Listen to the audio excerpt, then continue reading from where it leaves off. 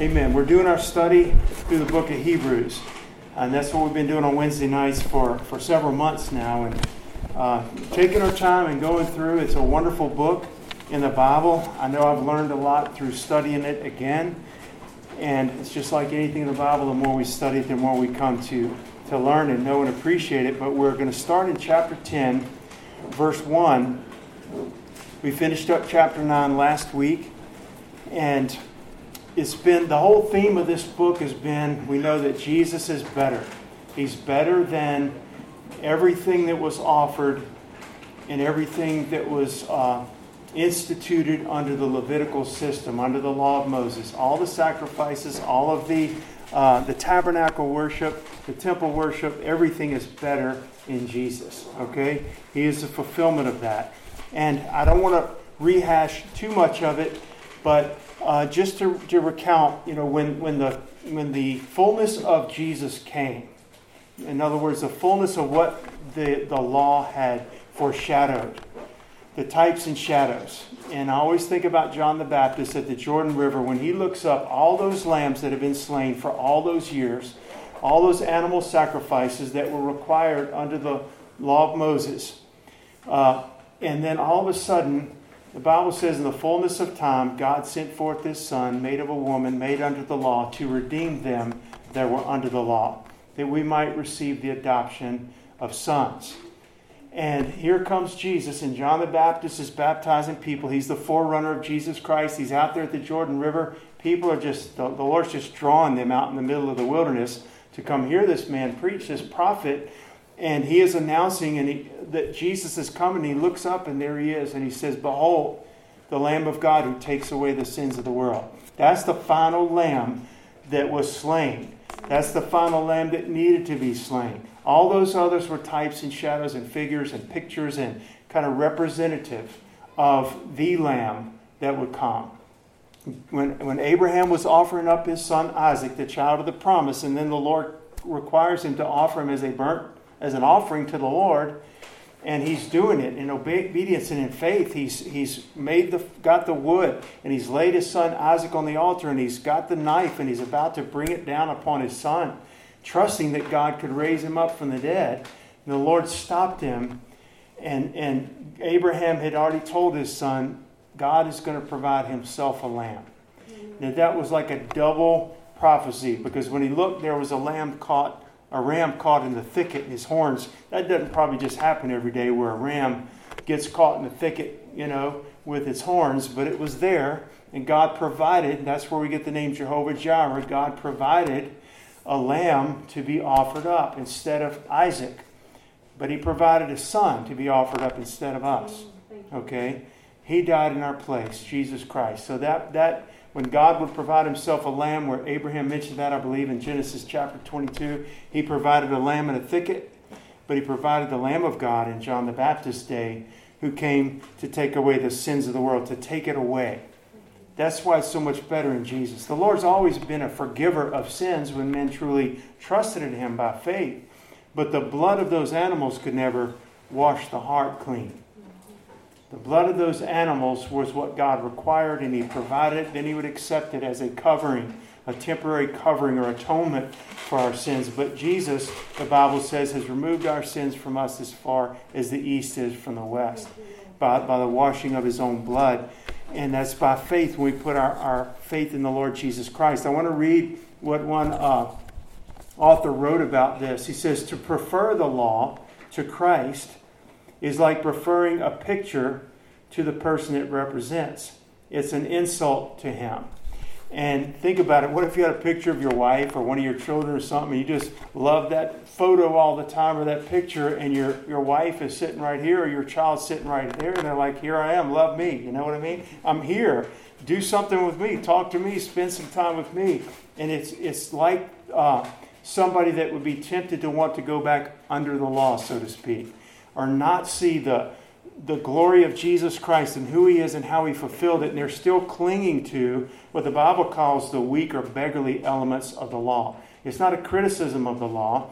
It's the fact that the law was not Jesus. The law pointed to Jesus, okay? And so to prefer the law to Christ, and that's why that's a theme of Hebrews. In the first week when we started, the people that the author is writing to, we know it's the Holy Spirit, we know it's the Word of God, we know it's for all of us. But this specific audience, Hebrews, were Hebrew Christians. They were Jewish Christians. And the temptation was, because they were so considered such outcasts in their society, the other Jews cut them off. Okay? Other Jews put them out of the synagogues. The other Jews put them out of the schools. Everything about the Jewish life revolved around Judaism. So when somebody accepted Christ, the other Jewish people who rejected Christ also rejected these believers from every area of life. Okay? And so the temptation for these people was, maybe we should just go back under that law. Maybe we should just go back, just quit fighting it and go back under it. Now, we don't necessarily have that same temptation to go back under the law, so to speak, because none of us are Jewish probably and didn't come out from under that law. But we can have temptations to move into a works-based religion as opposed to a religion of faith. We can have a temptation to move into maybe even worldliness or something opposite of that, something other than what the Lord has for us. And so if you look at Hebrews 10, that's what this book's all about. And I'm going to read a big portion of it. I'm going to read 1 through 10 to start off tonight, because it's pretty much one theme. So if you're looking at your Bibles, Hebrews 10, 1 through 10. For the law, having a shadow of good things to come, and not the very image of the things, can never, with those sacrifices which they offered year by year continually, make the comers thereunto perfect. For then would they not have ceased to be offered, because that the worshippers, once purged, should have no more conscience of sin. But in those sacrifices there is a remembrance again, made of sins every year. For it is not possible that the blood of bulls and goats should take away sins. Wherefore, when he cometh into the world, he saith, Sacrifice and offerings thou wouldest not, but a body hast thou prepared me. In burnt offerings and sacrifices for sin thou hast no pleasure. Then said I, Lo, I come in the volume of the book. It is written of me to do thy will, O God. Above, when he said, Sacrifice and offerings and burnt offerings and offerings for sin thou wouldest not, neither hadst pleasure therein, which are offered by the law. Then said he, Lo, I come to do thy will, O God. He taketh away the first, that he may establish the second. We're going to stop right there. I said 10. We're going to stop at 9 right now. And I want you to keep your place marked there in Hebrews 10. And turn with me, if you would, to Psalms chapter 40, verse 6 through 8. Verses 6 through 8. Psalm 40, 6 through 8.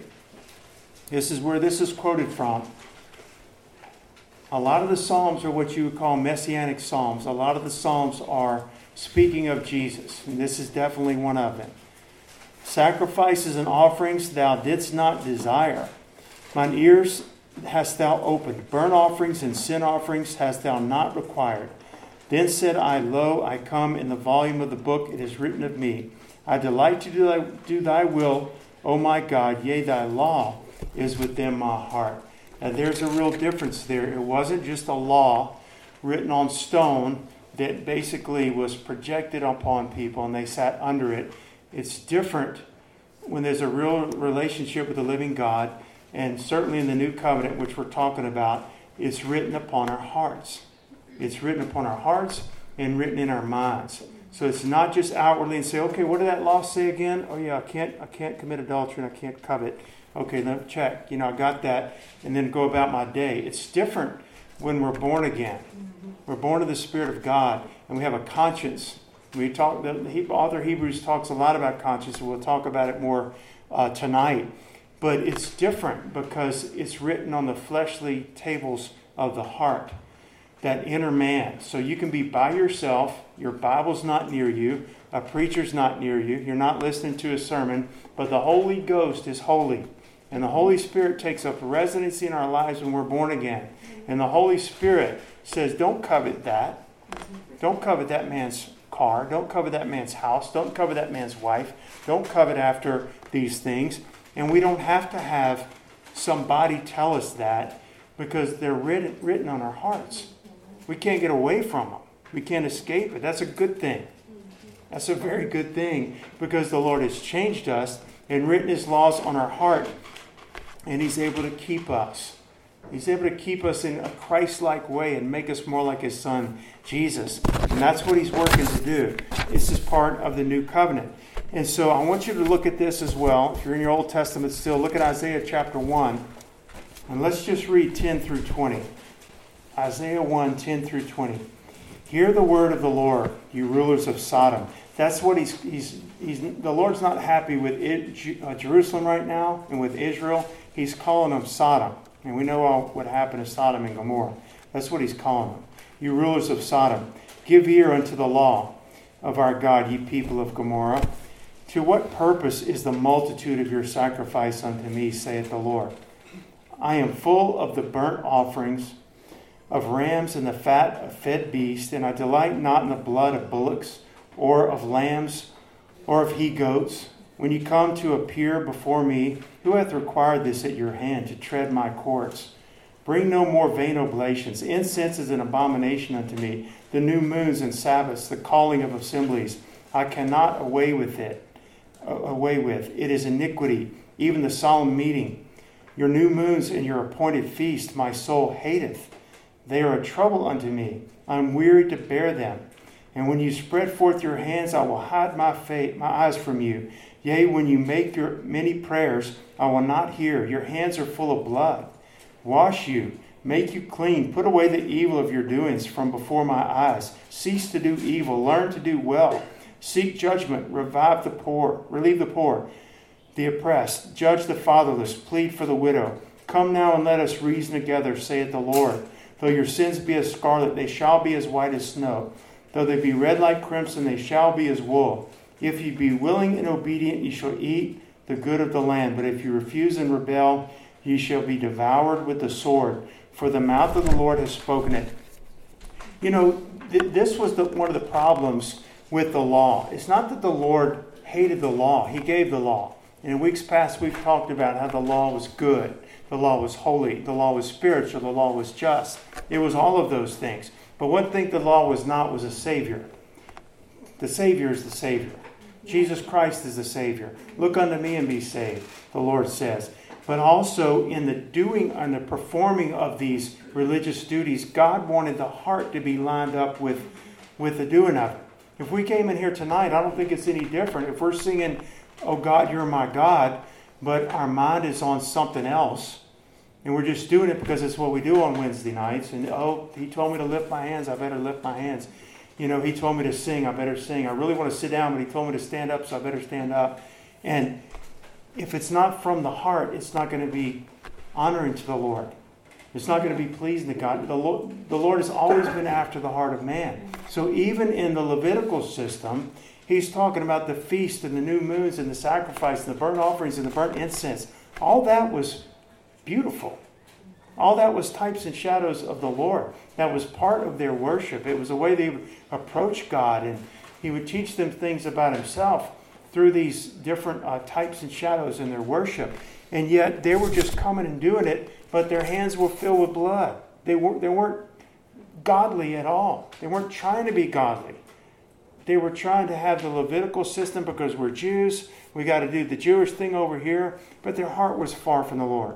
It was just like that when Jesus came with the Pharisees. You worship and honor me and praise me with your mouth, but your heart is far from me. He said your whitewashed sepulchres are tombs. On the outside, you look real pretty and perfect. They were doing the Jewish thing right in many ways, okay? But their heart was far from the Lord. So it was an abomination to the Lord. And so He wanted to make an end to that. He brought in Christ and brought an end to that. The Bible says the sacrifices of God are a broken spirit. A broken and a contrite heart, O God, thou wilt not despise. Don't ever forget that. I don't think that's any different today. That humility and that contrition on our part to come before the Lord. The Bible says in the New Testament, God resists the proud and He gives grace to the humble. There is a way to approach the Lord, and it's filled with thanksgiving. Thank you, Jesus, for what you did. Thank you, Lord, that you paid the price for my sins. Thank you, Lord, that I don't have to work for salvation. Thank you, Lord, that all my sin can be washed away. Thank you that I can be an adopted son of God and part of the family of God and joint heirs with Jesus Christ and call Christ my brother. Not only my Lord and Savior, but my friend and my brother. There's the contrition there. I don't deserve any of that, Lord. Unmerited favor of God.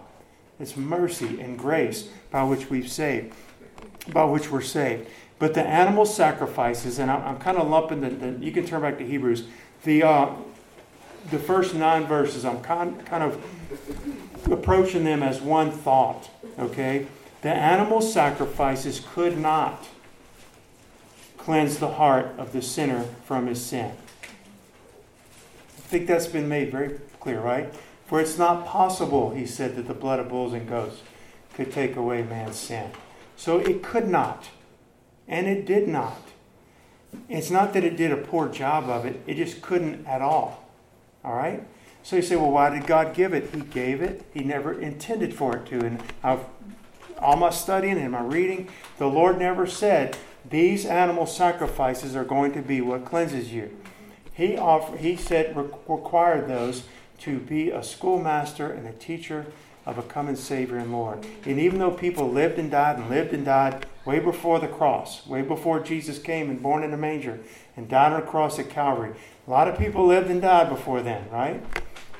Men still could be saved by faith, by looking forward. God, you have to be my Savior. I can't do good enough on my own. I can't do good, but I can trust you. Abraham believed God, and it was counted unto him for righteousness. That's what the Bible says. And so even though people lived and died before the cross, they still could be saved by looking to a coming Savior. But it's not possible, the Bible says, that blood of an animal could take away the sins of a man. It can't. It's impossible. But God, and also the Lord was displeased with the way that they were, the insincerity of many of the Jews and the way they would approach the Lord in all of this. What did please God was when His Son came. I came to do Thy will, oh my God. I delight to do Thy will, oh my God. You know, I pray that prayer a lot. I pray a lot of scriptures for myself and for others. I don't just... I don't know what percentage, but a large percentage of my personal prayer time is scriptures. Because I know that's God's word, and I know I'm praying right. You know what I mean? I know it's His will. For example, I'll quote to myself Psalm 49 and say, Lord, give me the heart of Jesus, because He said, I delight to do Thy will, O my God. Yea, Thy law is within my heart. God calls me not only to do Your will, but to delight to do Your will. That's a big difference, isn't it? Anybody can be made, somebody stronger than them, can be made to do what their person has commanded them to do or instructed them to do. But their heart's not in it. They're not really changed. But I want my heart to be lined up with the Lord's heart. And He does that. He does that, amen? He's written His laws in our heart and in our minds. And it pleased the Father, the willingness of His Son, Jesus Christ, to do the will of the Father. Don't we read all through the Gospels where Jesus said, I came not to do my own will, but the will of Him who sent me. I can only do the things I see my Father doing. I only say the things I hear my Father saying. I can of my own do nothing. And many scriptures like this. He said, well, wasn't He God? He was God. He was God in the flesh. He was the Son of God and the Son of Man. But He came to this earth at that first coming to do the will of the Father. And the will of the Father included Calvary. It included crucifixion. It included Him being the Lamb of God. And the Lamb had to die. Just like in those types and shadows of those Old Testament animals that were offered up. And it pleased the Father the way that Jesus laid down His life unto death, even the death of the cross. Philippians 2, right? Let this mind be in you, which was also in Christ Jesus, who became obedient unto death, even the death of the cross. And there's a wherefore. Because He did this, and you read all through Philippians 2, wherefore God has exalted Him. He humbled Himself before God, and then God exalted Him. Humble yourself in the sight of the Lord, and He'll lift you up. If we'll obey the Lord, And what we think are little things or big things or medium-sized things or menial things, or I don't really know why God wants me to do that. There's some things that are like that. Some days, we might even wonder what's the point sometimes. But that's not really for us to reason out like that. We're to yield to God. Submit and yield and allow and let this mind. They're verbs, they're action words, to yield to God as opposed to not yielding to God. And when we'll do that, and we do that as a pattern, and we do it joyfully, and God helps us to do it joyfully, at the end, whether it's some point later in our life, certainly in heaven, okay, the Lord is going to exalt us. Now, we'll never be Jesus. He'll always be Jesus and have a name that's above every name. But He is going to glorify us together with the Lord. We'll have glorified bodies like we talked about last Sunday. And so when we humble ourselves before the Lord. But let's look at that verse 9 in chapter 10, verse 9, where he says, Then said he, Lo, I come to do thy will. We're in Hebrews 10:9, O God. He taketh away the first that he may establish the second. When it says he takes away, it means he abolished it or he retired it. Okay? Like some old horse that's worked out in the field and, it's just time for you to go out to pasture there for a little while and spend the rest of your days out there. It's not a criticism of the old horse. It's the fact that the old horse has done his deal. He's lived his life. He's done what he was supposed to do. That's the picture of the law. He took away the first. He retired the first. And he established the new covenant. Okay?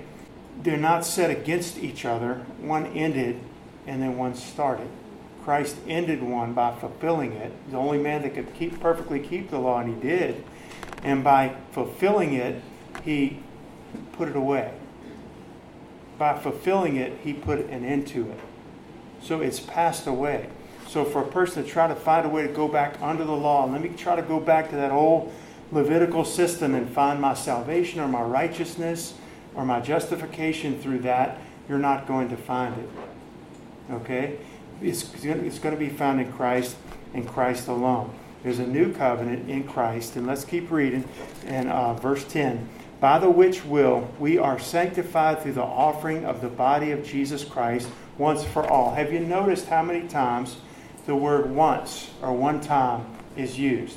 Do you notice how many that's contrasted with the continual burnt offerings that were offered under the Levitical system? We talked about it many times, morning and evening, every single morning, every day of the year, every year, before Christ came, there was animals being offered. There was like never a day where there weren't animals being offered. And then other times for sin, let's say I lived under that system and lived under the law, and I committed some sin, the Bible would require you bring a lamb and you bring it to the priest and he'll offer it. Or if somebody had leprosy, you bring this. There was always animals being killed. And on the annual Day of Atonement, when the priest would offer, that was another time. But there was always animals blood was being offered up. They were dying, okay? Animals were dying. But it says here that he offered up the body of Jesus Christ once for all. Over. Finished. It's done. There's no more blood that has to be shed for the remission of sins. It was taken care of, fully satisfied, fully fulfilled. The Father said, yes, that's what I'll accept. That will do it. That is sufficient for me. It's an insult to try to add to that. Accept what God provided. He required a lamb. He provided a lamb. And then he accepted what the lamb did. You understand what I'm saying? That was nothing. Salvation is of the Lord. It's not of you and me. It's of the Lord. I need to give my life to Christ by faith. And he saves me by his grace. That's how that works. And then we continue to walk with the Lord. But he did it once and for all. And it talks about his, by the which will we, that's believers, in verse 10, are sanctified. Now I want to talk about this just for a minute. There is a positional sanctification that we've talked about. I don't want to, these aren't big biblical words to scare anybody away. As soon as somebody gives their life to Jesus, let's say we're witnessing to somebody out in the streets and they're an alcoholic. And they have just been drinking 30 minutes before. They smell like alcohol. They might have been committing fornication earlier that day. They're sinners. But we bring the gospel to them. They hear it. They understand it spiritually. The light bulb comes on. They pray to give their lives to Jesus. They mean it. Are they saved right then at that moment? Yes, they are. Are they justified at that moment? Yes. Are they righteous at that moment? Yes, because we inherit the righteousness of Christ at that moment. The Bible says that He is just and the justifier of him that believes in Jesus. All right? So that would be what the Bible would call a positional sanctification. In other words, right then and there, they pass from death to life. That moment, their clothes might smell like alcohol still. Okay? Their breath might. So we know that they're not perfectly cleaned up, so to speak, physically, morally, and all that.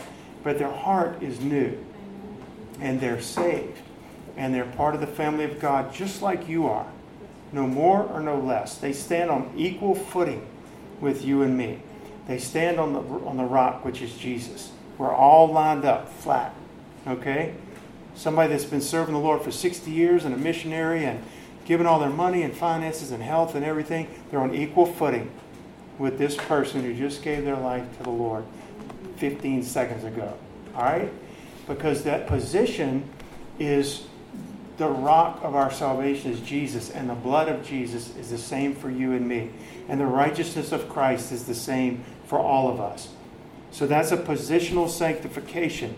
It says in 1 Corinthians 6, we don't have to turn there for time's sake. He says, such were some of you. Some of you were adulterers and effeminates and thieves and robbers and drunkards.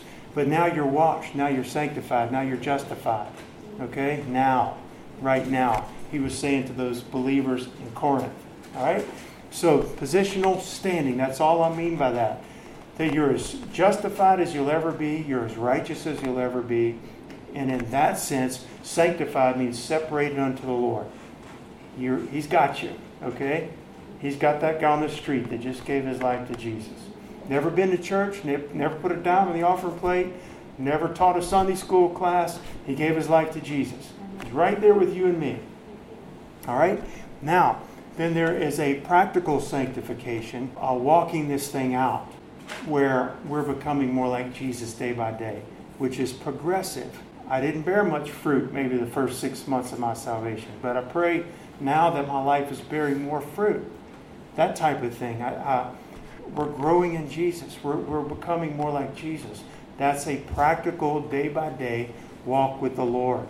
And that, for that man that just gave his life to the Lord, you might be way farther along. I pray that you are in your practical holiness, in your righteous living, in your understanding of the Word of God, your Christ-like character and nature. I pray you're a lot further along, okay? But we're still on the equal footing positionally. It's just we've walked with the Lord longer and sought Him, and He's made us more like Jesus, okay? And He'll begin that work in that new believer as well. And then He'll bring everybody along, okay? He moves us along. But we're always on that rock. So in this verse, in Hebrews 10:10, when it says, by the which will we are sanctified through the offering of the body of Jesus Christ, that's talking about our positional standing in Christ. Sanctified as though it's something that's already taken place, okay? It's already taken place. That's not the progressive, ongoing sanctification. And honestly, y'all, if it was all done just at salvation, salvation is done at salvation, all right? And a lot of things are done at salvation, but if like the growth and the maturity in my life as a Christian, God wants growth, right? That you henceforth be no more children tossed to and fro with every wind of doctrine, but speaking the truth in love, that you grow up in Him, in Christ Jesus. He wants us to mature. He wants us to gain spiritual ground like we've been talking about in the last weeks and months here at Cornerstone. He wants us to grow and mature. That's something He begins in us and will continue to work in our lives after salvation. We're saved, then we begin a walk with God. Okay? We'll never be any more saved, though. If you become the most godly man or the most godly woman on the planet, and I pray you do, you'll never be any more saved, than the day you gave your life to Jesus.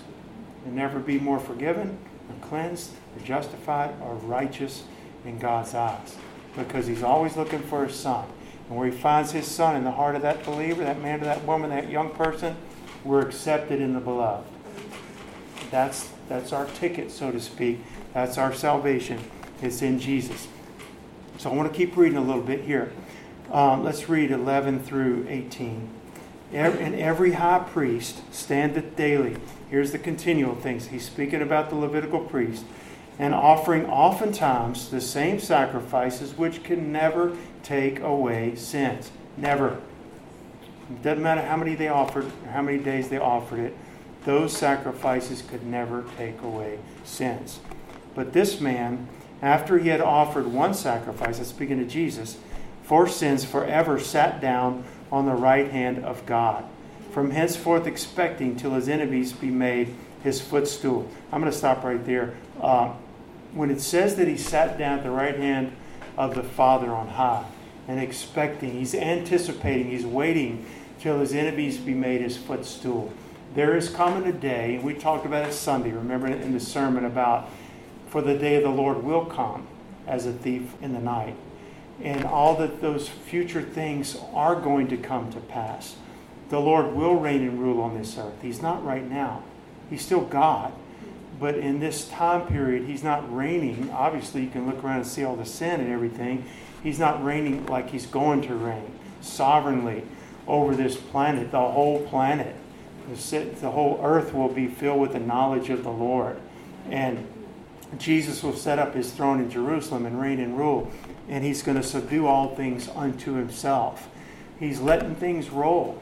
He's still involved, but He's letting it follow this course. And there'll be a time when the church is raptured. And there'll be a time when a tribulation period comes for 7 years. There'll be a time when the Lord returns in Revelation 19 on the white horse to set up His kingdom on this earth. And so forth. It's all in God's timetable. The time we're living in now, we're waiting for that. We're expecting that. And it says here that He is set down at the right hand. Once He offered Himself and He died on the cross, He said it's finished, right? Didn't He say that on the cross? He didn't say it's partly finished. He said, I'm almost done. He said, it's finished. And He gave up the ghost. He had power to lay down His life. He died before He should have died. He died before the Roman soldiers pierced Him with a sword. They did pierce Him with a sword, and out came blood and water. He was already dead at that point because He gave up His life. He says, I have power to lay it down, and I have power to take it up again. This commandment I have of my Father. And He did. And so now, once He rose from the dead, and He was here on the earth for 40 days, then He ascended on high, right?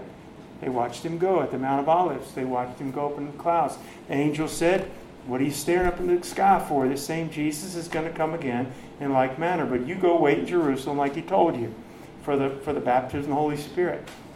And they did. But where is Jesus now? Literally, He's at the right hand of the Father. It doesn't mean, and I don't believe that the teaching is that He's only just sitting all the time. When it says seated at the right hand of the Father, that's speaking of a position of authority. He's at the right hand of the Father because that's you've heard the term someone's right-hand man, okay? That's like where their power is, their force. If they need a job done, this is the one to do it. Somebody to represent me, this is the one to represent me. Jesus is at the right hand of the Father, okay?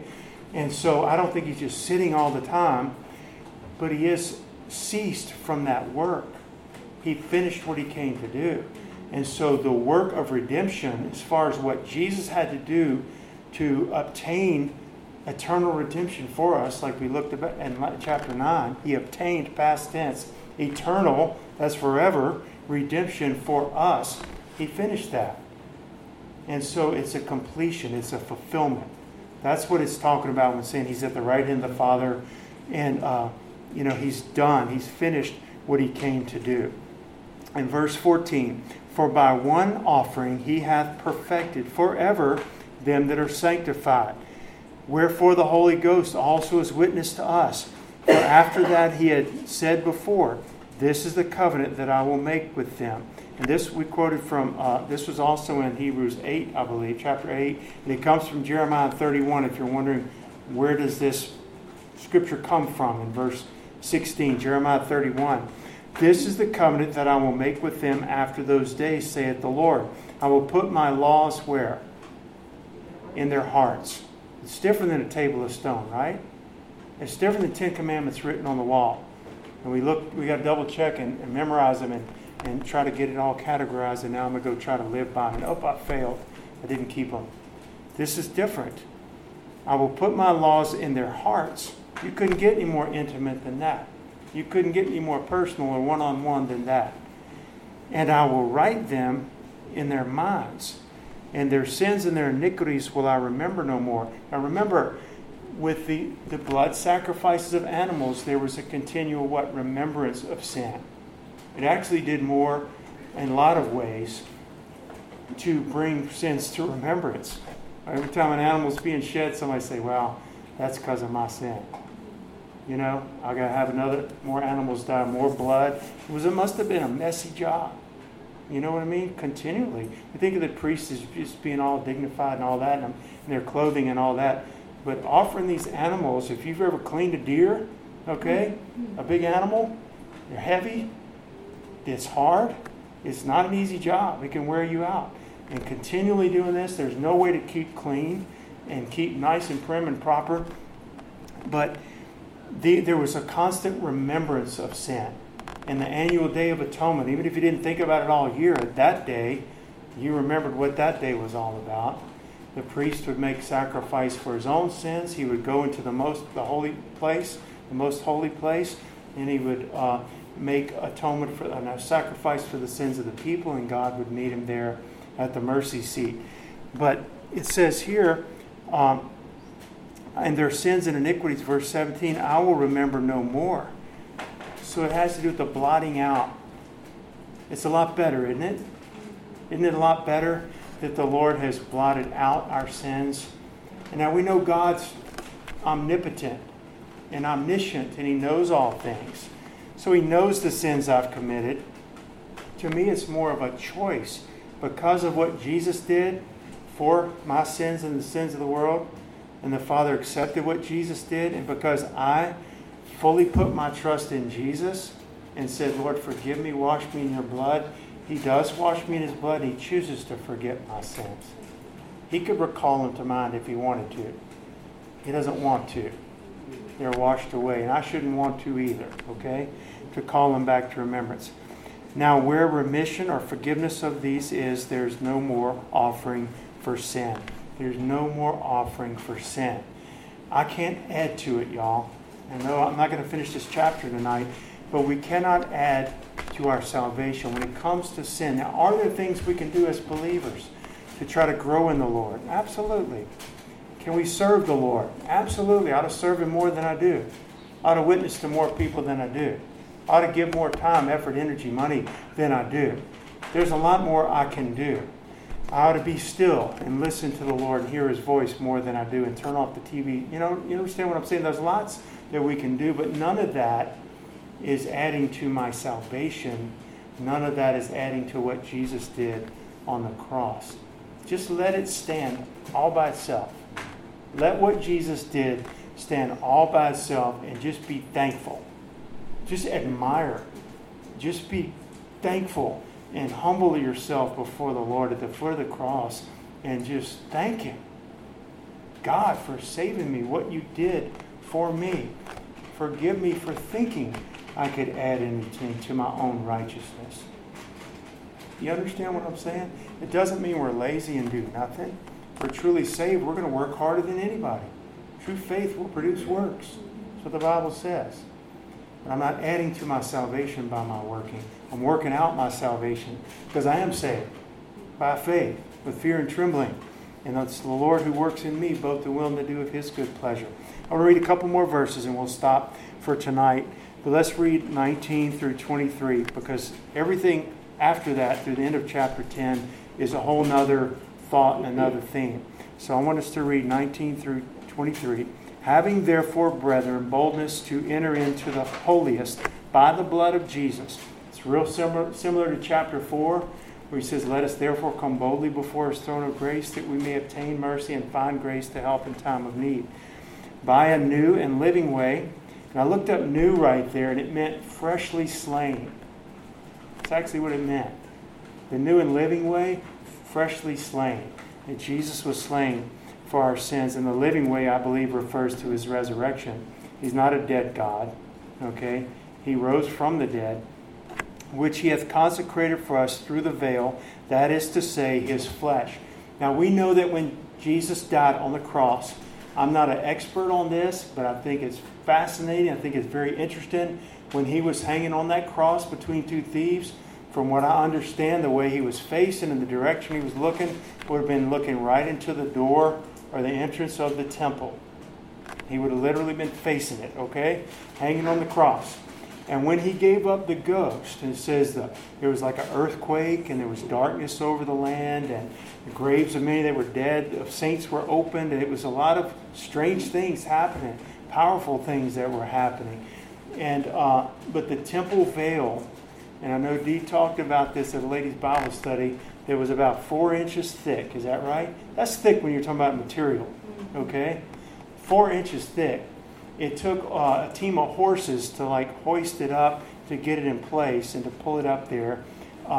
They said if you tied horses and try to pull it together, it wouldn't rip. It was that strong. It was that thick. And when Jesus died and gave up the ghost, the temple veil, which separated the people basically from the place where only the high priest could go in, where the mercy seat was, where God met with the high priest once a year, that was torn from the top to the bottom. That is significant. From the top to the bottom. Just like we would tear a Kleenex. Okay? That's how easily it was just torn asunder when Jesus died. He said, "I've made the way." Isn't that what it's saying right here? By a new and living way, verse 20. That he is consecrated for us through the veil, not the temple veil. That was symbolic, okay? That temple is not even standing anymore. It's been burnt down in 70 AD, all right? But that is to say through his flesh. He is consecrated or made a way for us to come into the presence of Almighty God, not just the high priest, but you and I. He's made us priests, kings and priests unto our God. But we still need a high priest too. He has an office or ministry. Jesus still has a ministry for us at the right hand of the Father. The Bible says he ever lives to intercede for us. He's our advocate with the Father.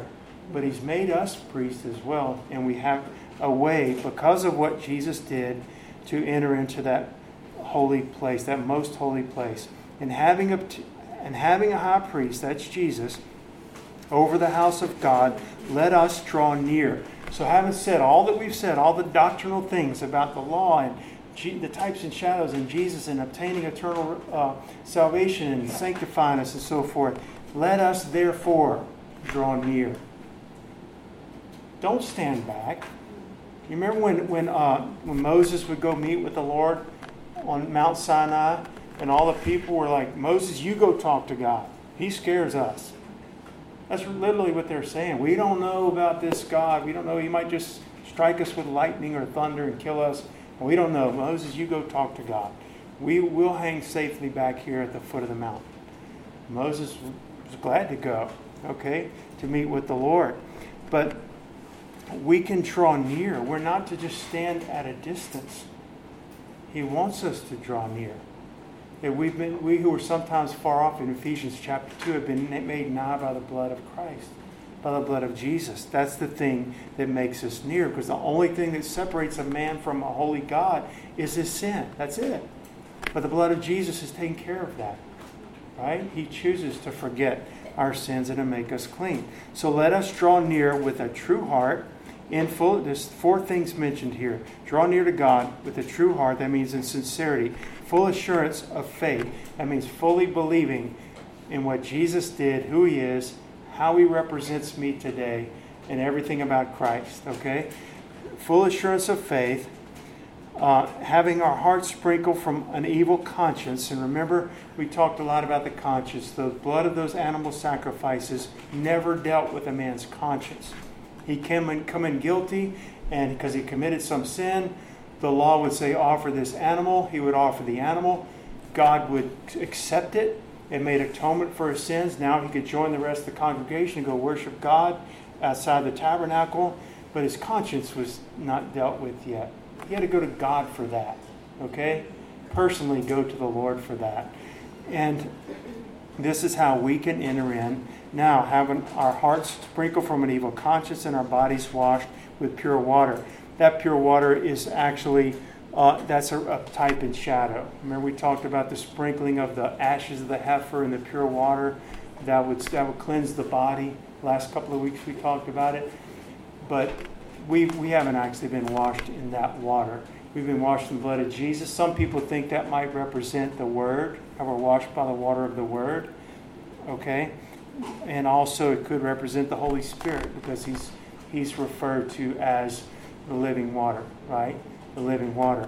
I'm fine with either of those. I know it's not a physical water that we're washed in. We're washed in the blood of Jesus. So the last scripture for tonight, let us hold fast the profession of our faith without wavering, for he is faithful that promised. God's faithful. We need to know that. It's not, God's not going to ever disappoint. He's not ever going to disappoint. I can tell you with full assurance, and you could tell me with the same full assurance, Randy, keep your eyes on Jesus. He'll never let you down. And I can tell you, look you square in the eyes. That's about one of the only things I can tell you and absolutely be sure of. Okay? Is to say, trust God. I can't give you the answer. I don't know the answer to everything you're facing. But I can tell you to trust God. I can tell you to hold fast your profession, and you can tell me that as well. Hold fast our profession of faith without wavering. He that wavereth is like what, as James say? A wave of the sea, driven with the wind and tossed. Let not that man think that he shall receive anything from the Lord. A double-minded man is unstable in all of his ways. That word profession means terms of surrender. You might think that's a funny definition for profession, but that's what it means. When you gave your life to Jesus, you surrendered it, your life, and you gave it to Jesus. The terms were this: take my life. I'm a no good sinner, and I deserve hell. You're the Lord and Savior. You died and rose again. I believe you. I believe your saving gospel. I believe that if I give my life to you, you're going to forgive me and give me the gift of eternal life and make me your son. And I do it. No strings attached. That's the terms of surrender when you got saved and you gave your life to the Lord. It says, hold fast your profession of faith. Hold fast to those terms of surrender. Don't start adjusting that as you go. You know, it's like a picture of somebody, and I'm going to close, but somebody that's hanging on for dear life on a cliff. And they're like, Lord, if you'll get me out of this, I'll serve you all the days of my life. And somehow somebody goes, hey, there's a guy who needs help. And they lift you up, and you're saved. And you're like, whew. And you just go back, well, Lord, I didn't really mean that. You know, I'm not really going to serve you all my life. I'm going to thank you for saving me. That was nice of you to send that guy, but I'm really not going to. You know what I mean? We start shifting the terms. Don't do that. Don't do that. Hold fast our profession of faith without wavering, for he is faithful that promised. Okay? Don't let anything turn you or deter you or distract you from your steadfast commitment to Christ. Don't get scared by what's going on in this lost world. Don't let somebody tell you that this is a bunch of hogwash and evolution has been proved beyond a shadow of a doubt and the Bible's unreliable. It doesn't matter what men say. Yea, let God be true, but every man a liar. We're going to keep our eyes on the Lord, and no one who's ever trusted in God will be disappointed. Do you believe that? Amen. Do you believe there's anybody that's ever fully trusted in God and they're disappointed? He let them down. Have you ever let somebody down? I have. More than I care to number or mention, but the Lord has never let anybody down. The Savior is going to come like He promised. That's something we can believe in. His people will be with Him and like Him forever. And I want to close with that. That's the promises of God. In addition to many other ones, He's going to come, like He said, and His people will be with Him and like Him forever. So I don't know who's doing the altar, but if you want to just begin to play. And y'all, I know it's cramped and crowded, but let's take a few minutes here just to thank the Lord. Our altar time is open. You say, well, where's the altar? It's going to have to be wherever you can find a little 6 inches to make it in this house. But we're going to have an altar time. We're going to have a time before the Lord to just thank Him. Thank God for His Son, Jesus. Thank Jesus for being the Lamb of God. He takes away the sins. He doesn't just cover our sins. He forgives and washes away our sins. And Lord, we come before You tonight, God, and we humble ourselves before You. You resist the proud, but You give grace to the humble. Humble yourself, therefore, under the mighty hand of God, that He may exalt you in due time. And Father, we're grateful and thankful just from studying a half a chapter tonight in Your Word, God. The things that You've spoken to us, the truths, God, of what we have in Jesus, God, and how much better it is than the first covenant, how much better it is than anything else that this world could offer us. We're thankful for our positional standing in Christ as being justified and sanctified and separated unto God. We're thankful, Lord, for the eternal hope that we have in Jesus. And Lord, I don't know where everybody stands. Maybe somebody here tonight came in very discouraged. Maybe their faith was greatly attacked today. And they don't even feel like they got any faith left. But You said faith comes by hearing, hearing by the Word of God. And we've heard Your Word tonight. And we believe it, and we claim it, and we hold on to it, God. And I pray for every brother and sister here, from the youngest to the oldest, if they're born again, God, that You would strengthen our faith in Jesus. And we leave here tonight, we'll be stronger in our faith and our trust and our confidence in You than we were when we came in. And don't let, God, this dark, wicked world around us draw us away from that pure, simple faith that we have in Jesus. We love You, God. We thank You for living in our hearts by the person of the Holy Spirit. We thank You for the sanctifying work of the Holy Spirit. We thank You for the blood of Jesus that's washed us clean. We thank You, God, for Your presence here tonight, God. And we want to hold fast our profession of faith without wavering, because faithful is He who promised. In Jesus' name, you just pray and call upon the Lord for a little while tonight. Just take a few minutes before you leave to really meet with God. Know that you've met with God. Don't just sit there. Meet with the Lord. Call upon Him. Ask Him. Say, Lord, make Yourself real to me. Lord, I need a touch from You tonight. I need You to do something real in my life. He'll do it, I promise you. Call upon Him. Thank You, Jesus.